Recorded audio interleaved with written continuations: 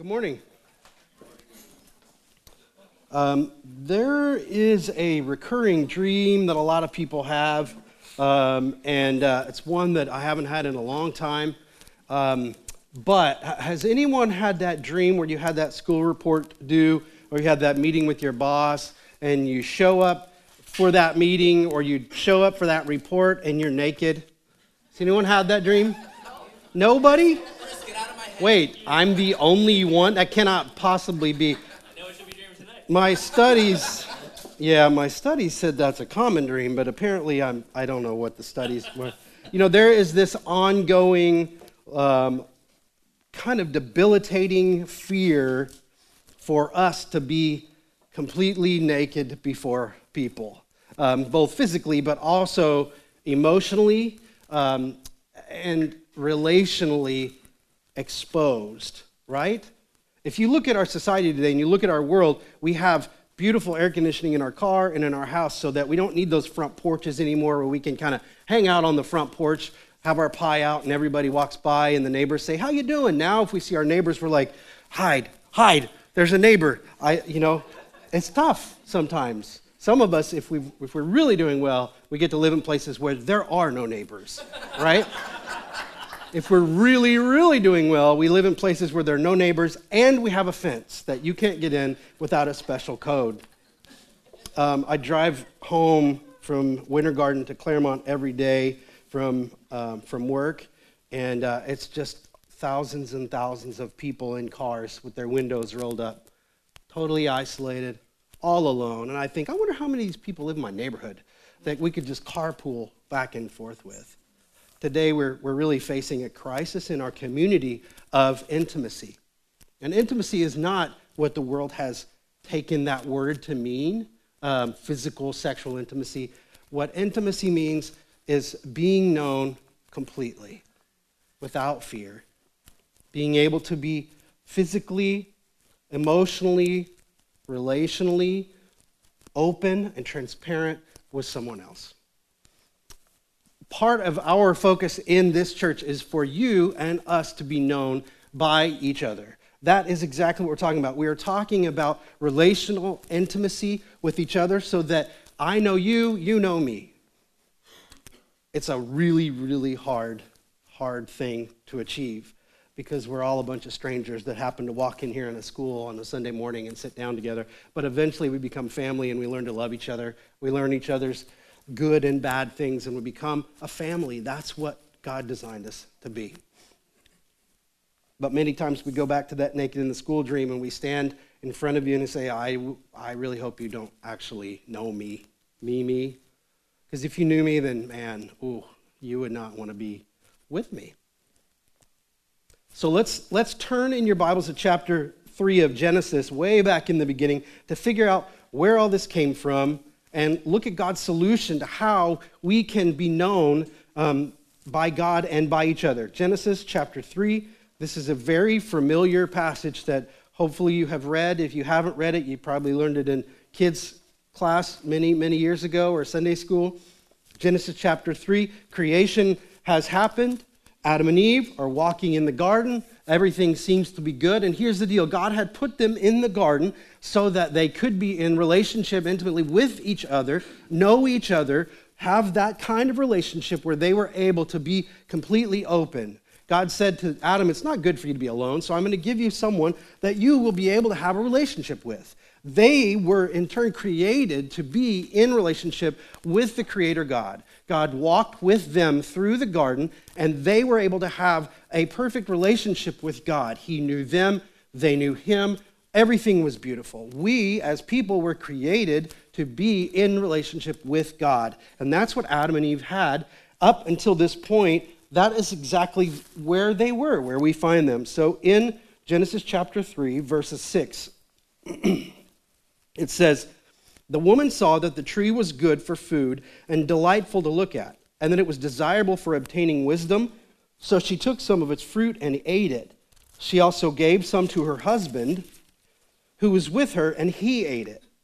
Then the eyes of both of them were opened, and they knew they were naked, So they sewed fig leaves together and made coverings for themselves. So here in the Bible, you find the first episode where they realize that there is, something's off here. Something's weird here. They had sinned against the Lord. God said, don't eat that fruit, and only don't eat that fruit. And they said, hey, how about that fruit? And it sounded like a good idea, so they did it. They realized that they had broken the relationship with God by doing that. And so the first thing that they said, they turned to each other and said, you're naked. And he says, you're naked. He said, yeah, we should definitely do something about that. They covered up.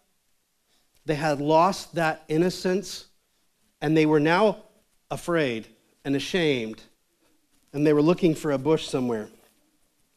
In verse 8, it says, then the man and his wife heard the sound of the Lord God walking in the garden at the time of the evening breeze, and they hid from the Lord God among the trees of the garden. So the Lord God called out to the man and said to him, where are you? And he said, I heard you in the garden, and I was afraid because I was naked, so I hid. Let's just take for a second the absurdity of this situation. The creator God of the universe, who spoke the existence of everything into being and created Adam and Eve and created them for relationship and knew them and walked with them, is walking through the garden after they had sinned. And I'm just imagining God is walking, he's listening to the breeze, and he hears the rustle of Adam and Eve hiding in the bushes over here, made with their little leaf, their palm branch bikinis or whatever it is that they made at the time. And he says, hey, where are you? How silly is that? Adam and Eve are hiding from the creator of the universe in the garden that he created, covered with the plants that he spoke into existence. It's so silly. And yet, what does Adam say? Well, I heard you in the garden, and I was afraid because I was naked, so I hid. They had broken that relational intimacy with God at that point. This was really the beginning of the fall of man living apart from a perfect relationship with God who had created them in relationship. And as you read through the Old Testament, you will find time and time again, Jonah is hiding from God. He runs the opposite direction, and he thinks he's going to hide from God. You see David, when he kills Bathsheba's husband in battle, he's hiding. You see Moses kills an Egyptian, and he runs away to try to hide. You begin to see a pattern in the Old Testament of people who had sinned against God and other people, and they began to hide. They began to run away in hopes that nobody would find them. The thing that is so heartbreaking is that we see things like David in Psalm chapter 32 says this, when I kept silent, my bones became brittle from my groaning all day long. For day and night your hand was heavy on me. My strength was drained as in the summer heat. So you have the history of people hiding from God and this terrible pain that happens as a result of it. Adam and Eve had a lot of problems after this, right? If you keep following along, they got kicked out of the garden, their sons killed, one of them killed each other. I mean, it was pretty bad. They were hiding because they were ashamed. They were hiding because they had sinned against God. And that is where we find the human population in the Old Testament, hiding from God because of their sin. We do this today because there somehow in the past got this broken mindset of how we as people in society should be when we come to church and come before the Lord, right? When I was growing up, Dad was a pastor and a wonderful man who loved the Lord, and he would put us in our little suits and ties, and we would show up on Sunday morning in West Texas where it was 173 degrees, and I had a little vest on, and we would go sit in there, and I had a cowlick because I used to have hair, you know, and it would stick up like this, and my mom would come up behind me and do the old cowlick like, and, you know, clean it down. Because why do we do that? Because we have to present ourselves before the Lord in our finest array of whatever it is. I'm like, this is as good as it gets, you know, like there's no better. We think that we need to come before God who created the universe and fix ourselves up to this point where like everything's okay before we come to the Lord. We think we need to fix ourselves before we come in to sit in church here, because we think that, like, if people really knew me, if people really understood me, then they would not want to be in relationship with me. And if God really knew me, he wouldn't really love me. That's what we do to ourselves. It's a horrible brokenness, and it is so painful because all that does is create fear and loneliness. There's a very interesting recent study about loneliness that they have done that says 36% of all Americans, 61% of adults, and 51% of mothers with young children feel serious clinical loneliness. Half of women with small children feel serious clinical loneliness. Does that speak to anybody here? I remember when my kids were little, and like I would come home and Sherry would be like this, I just need human interaction, please, because I've been with our children all day long and we loved them to death, but like, it's lonely. It's lonely. In that same study, they figured out that loneliness was actually physically worse for you than smoking 15 cigarettes a day or clinical obesity. It was also increased the risk of death by 26%, and it increased cognitive decline and dementia. So if you're lonely, clinically, seriously lonely, all of these things are terrible for you. You need to understand that isolation, loneliness, broken intimacy, they are literally deadly to us physically. If we are isolated from the people who love us and the people who can help us, it is not just a matter of, well, I'll be okay one day. No, it's actually physically, emotionally, and socially deadly to you that to be able to continue to live in that situation. Keep driving down 50, looking over. I wonder if that person's lonely. I wonder if that person's lonely. Look in the mirror. I wonder if that person's lonely. It's deadly to our souls. It is deadly to us as human beings because that's not how God created us to be. If you are lonely, we would really like to be part of your life. If you are alone, know that you don't have to be alone, because God created this body of believers to come alongside you and to love you and to know you. And I can already hear in your mind, you're saying, but you don't understand. If you really knew me, if you really knew who I am deep down inside, you wouldn't say that. Turn with me to Luke chapter 15. This is one of my favorite stories in the Bible. Fair warning, I may cry, and that's okay, because my dad said that grown men can cry, and that's all right. Luke chapter 15. This is a story that Jesus is telling to people who are listening to him speak, and it's something that every time I read this story, it just blows my mind. Luke chapter 15, verse 11. Everybody there? Say yes if you're there. Yes. Okay, good. You cheat because you got these fancy, phones, and you pull it out and just be like, Luke chapter 11. Okay, Luke chapter 11. Luke 15, verse 11. I was trying to see if you were paying attention.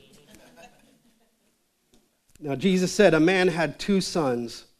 The younger of them said to his father, Father, give me the share of the estate I have coming to me. So he distributed the assets to them. Not many days later, the younger son gathered together all he had and traveled to a distant country where he squandered his estate in foolish living. After he had spent everything, a severe famine struck that country, and he had nothing. Then he went to work for one of the citizens of that country, who sent him into his fields to feed pigs. He longed to eat his fill from the pods that the pigs were eating, but no one would give him anything. All right, so this is about as bad a situation as you can imagine if you're a Jewish boy. You've taken your entire inheritance from your father, you've ran off, you've gone and you've spent everything that you had. I'm sure it would have been a substantial inheritance because his father was not just some dude. He ran a fairly profitable farm, whatever you want to call it, because he had lots of stuff there, right? He took his inheritance, he ran off, he spent it all, and he found himself in the pigsty. For a Jewish person, being in the pigsty is a big deal because that's an unclean animal. So it wasn't just like he was out feeding the sheep, like David was a shepherd and everybody thought he was cool. No, this is completely different. This is a man who was at the end of himself, the end of his rope, the very farthest away that he could get from his faith and his family. He found himself wishing that he could eat the leftover scraps from what the pigs were eating, and he was like, I wish I could do that, but no one would give it to him. That's as bad as you can get. That's pretty bad, you know? And that is exactly how we find ourselves at the end of ourselves. We find ourselves completely, we've walked away, we've done these bad things, we've said these things, and we find ourselves and we're just completely hopeless, right? Hopeless and helpless without God. So let's keep reading here because this is the good part. In verse 17, he says, when he came to his senses, he said, how many of my father's hired workers have more than enough food? And here I am dying of hunger.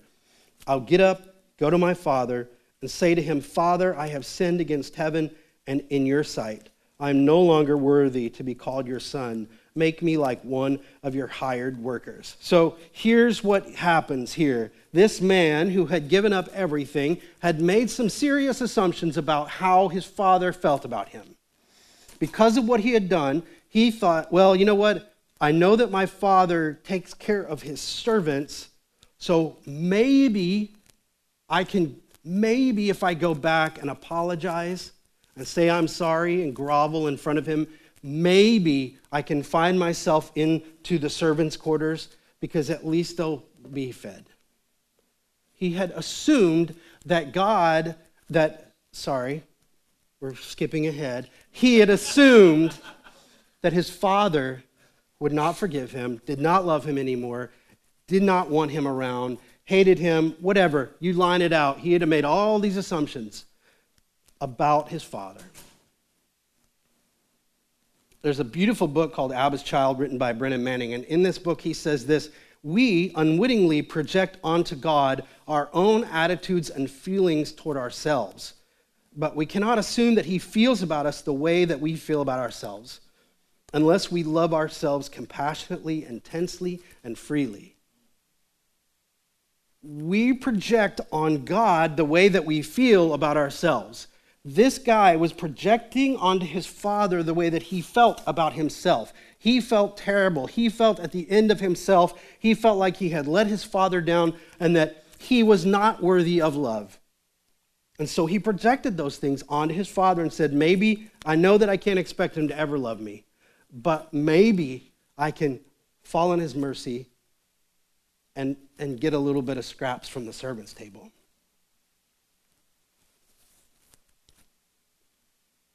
We find ourselves there often. I find myself there often with God, where I think I've really messed up. If God really knew what was going on inside of me, because I feel so awful inside, and I just project that on God. Let's continue the story here in verse 20. This man gets up, and he went to his father. But while the son was still a long way off, his father saw him and was filled with compassion. He ran, threw his arms around his neck, and kissed him. The son said to him, Father, I have sinned against heaven and in your sight. I am no longer worthy to be called your son. But the father told his servants, quick, bring out the best robe and put it on him. Put a ring on his finger and sandals on his feet. Then bring the fatted calf and slaughter it, and let's celebrate with a feast, because this son of mine was dead and is alive again. He was lost and he's found. So they began to celebrate. 1 John 4:9 says, God's love was revealed among us in this way. God sent his one and only Son into the world so that we might live through him. Love consists in this, not that we loved God, but that he loved us and sent his Son to be the atoning sacrifice for our sins. This man had put on his father these ideas that he had in his mind about how his father would feel about him, and he went back to his father hoping only for mercy. And when he was far away, when he was way off, his dad, who had been sitting up and waiting for him and wishing and praying and dreaming that he would see his son again, saw him way off in the distance, way off. And he didn't just wait for his son to come and fall down and apologize, but he got on his sandals and he ran to see his son. He ran to see his son, and he didn't just say, hey, you know what? I know you messed up. That's okay. Let's work to rebuild trust right now. That's not what he said. He ran to him, and he threw open his arms, and he said, I've been waiting and praying and loving you even while you were gone. Even while you were gone. And that's exactly what Jesus does for us as believers. When we were far, far, far away from God, far before we had any dream of knowing about God and his love and his grace and his mercy, he sent his son for you and for me when we were a long way off. How does that gel with our idea of how we need to correct ourselves before we come before God? It doesn't at all. It makes no sense. It makes no sense at all, because when we were feeding the pigs, God was preparing his son to come die for us.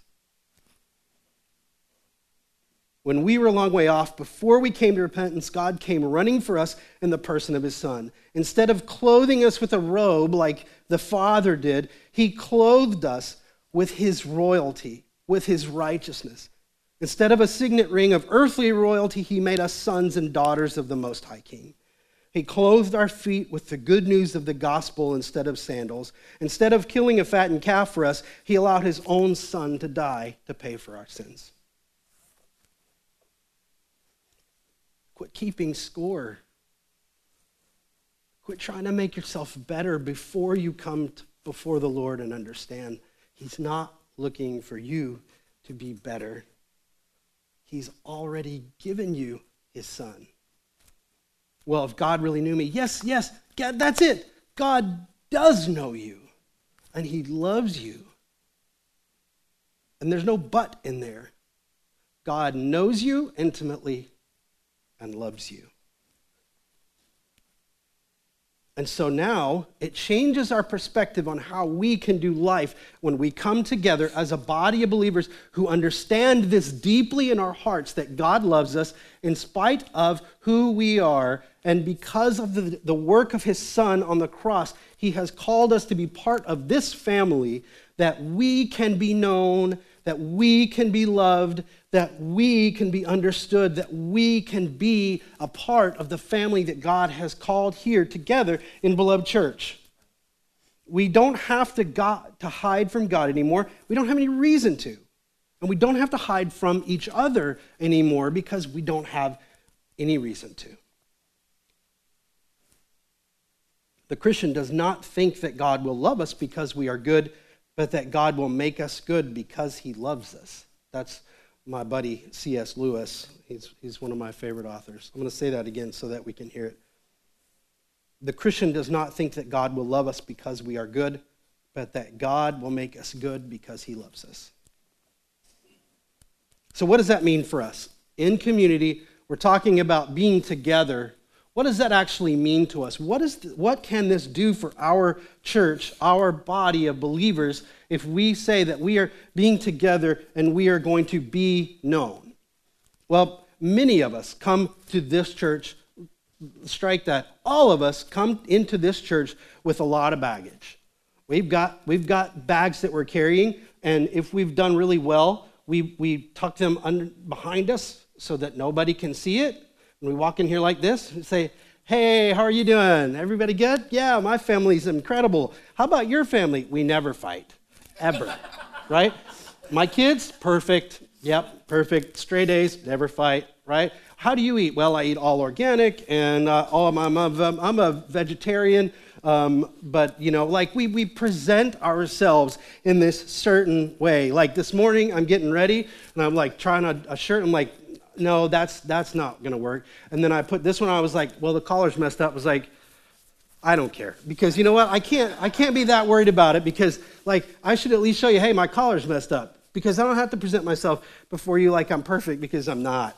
But we try to do that so hard. We go to our small groups and we sit down in our small groups, and here's the question: how you doing? What's the answer?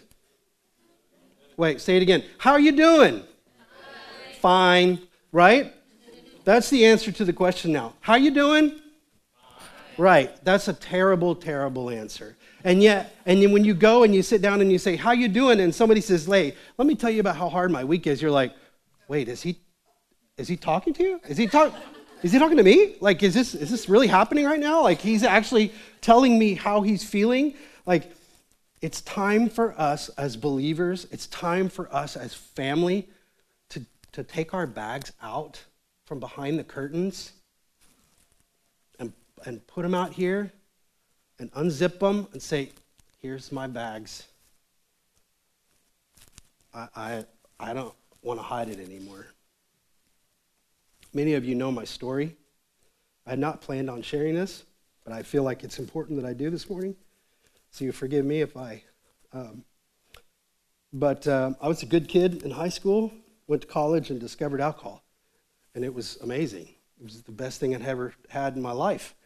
And over the next few years, I developed a pretty serious addiction to alcohol.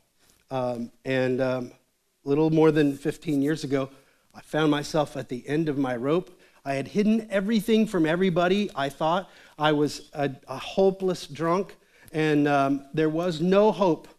There was no way for me to find my way out from behind this terrible addiction that I had. And I was lost. I just didn't know. I didn't know what to do. Sherry was the only one that knew about it, and I had hidden my bags. I had literally hidden all of this so that no one would see it. I get up in front of everybody, be like, yes, Jesus loves me. Yes, Jesus loves me. The Bible tells me so. And then I would get drunk on the week. And it was not like happy, let's go have a margarita. This was pretty bad. And eventually it all came out. And this class that I had been teaching for a couple of years of young adults, I had hidden all of this from. Nobody knew anything about it.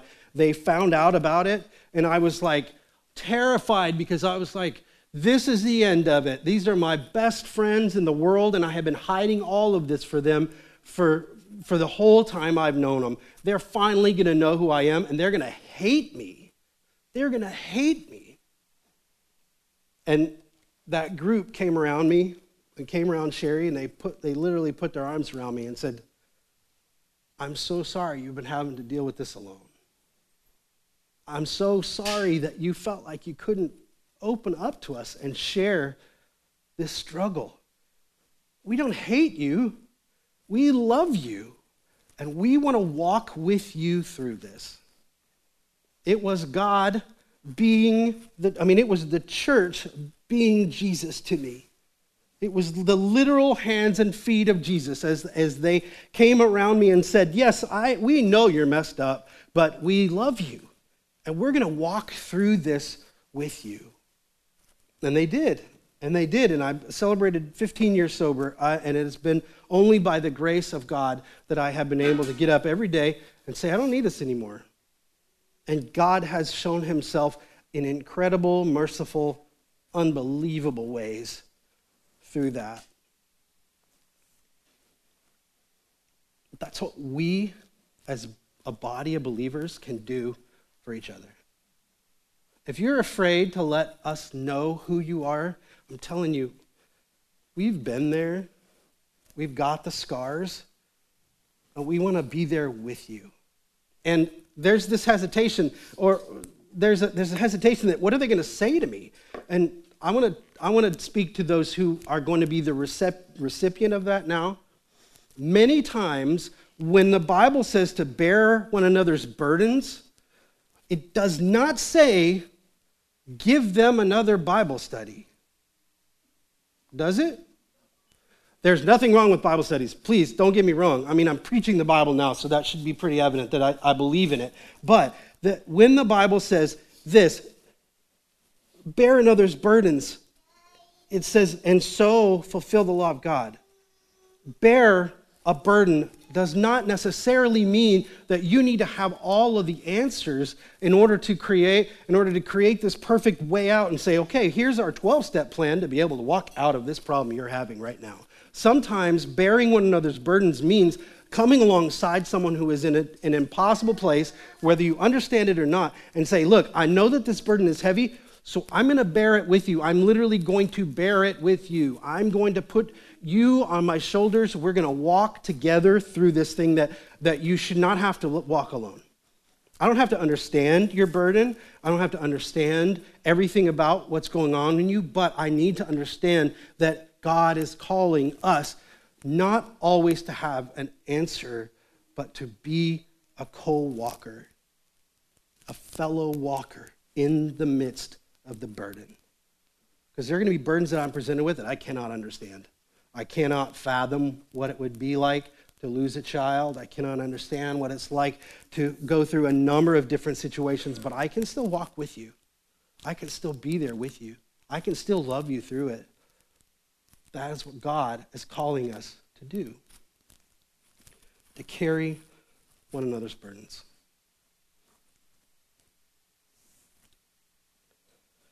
If we don't do that, if I don't tell my story, if I don't talk about the baggage, Brennan Manning says it this way: in a futile attempt to erase our past, we deprive the community of our healing gift. If we conceal our wounds out of fear and shame, our inner darkness can neither be illuminated nor become a light for others. If you refuse to step into the relationship of this church and be known and allow yourself to open up and allow people to know you and you know other people, you are depriving this church of what God has done in your life to be a message to other people around you. God does not allow us to go through things for no reason. They're always, always for His glory. My walk through my addiction is for God's glory. Because when I stand up here and say 15 years sober, it's not something I've done, it's something that God has done in me through His power alone. When you stand up and say, this difficult thing that I walked through that was impossible to understand, and God walked me through that, it's a picture of God's grace and mercy that He gave you, His incredible sustaining faithfulness. Great is thy faithfulness. Great is thy faithfulness. Even when I couldn't see it, great is thy faithfulness. God is calling us to be able to come together as a body of believers, bring the baggage out into the open, shine the light on it, and then we all together say, you know what? All this baggage seems like a lot, but you know what? If we all pick it up together and carry it, the burden's not going to be that hard because we can do it together. I'm going to put the bottom line up here. It says this, that God knows us and He loves us anyway. We don't have to hide our true selves from Him or each other. Bottom line is this: if you're hiding, know that there is beauty in the light. If you're hiding from God because you think you're not good enough for Him, please understand, not only are you good enough for Him, it doesn't matter how good you are, you can never be good enough for Him because He already loved you. He already gave Himself for you. If you're hiding from each other, it's time to take the mask off. It's time to bring the baggage out. It's time to take the filters off the Instagram pictures. It's time to stop presenting only the good things on Facebook and come together and be ready for us to hear what's going on in your life and carry the burden together. We're going to have a lot of opportunities to step into relationship in the next couple of weeks. So you're going to be able to get a discipline practicing partner. It's a great place for you to be able to step into an intimate relationship with another person and say, hey, this is how my week's going, and it kind of sucks. And this is what I'm dealing with right now. And they say, yeah, I get it. We're going to carry that burden together. Small groups are going to restart soon. Covenant Partnership is saying, hey, I'm going to take part in this. I believe in what you're saying, and I want to be part of a church that says that and does that. God loves you so much. God loves you so much. If you hear nothing else that I said this morning, I hope you hear this. If you're far away from him, that's good. Look at the distance down the road, because you know who's running towards you right now? It's God. Let's pray. Father, I thank you for allowing us to have even a tiny bit of the message that you have given us of the gospel, Lord, and that we can share it in a way that, Lord, I just pray that you would encourage people, that you would strengthen people, Lord, and that you would call people into a next level of relationship with you, that they would see you, that they would love you, that they would know you, and they'd be able to take off the mask, stop hiding, and come into the grace and wonder of knowing real intimate relationship with you and with your people. We pray these things in Jesus' name. Amen.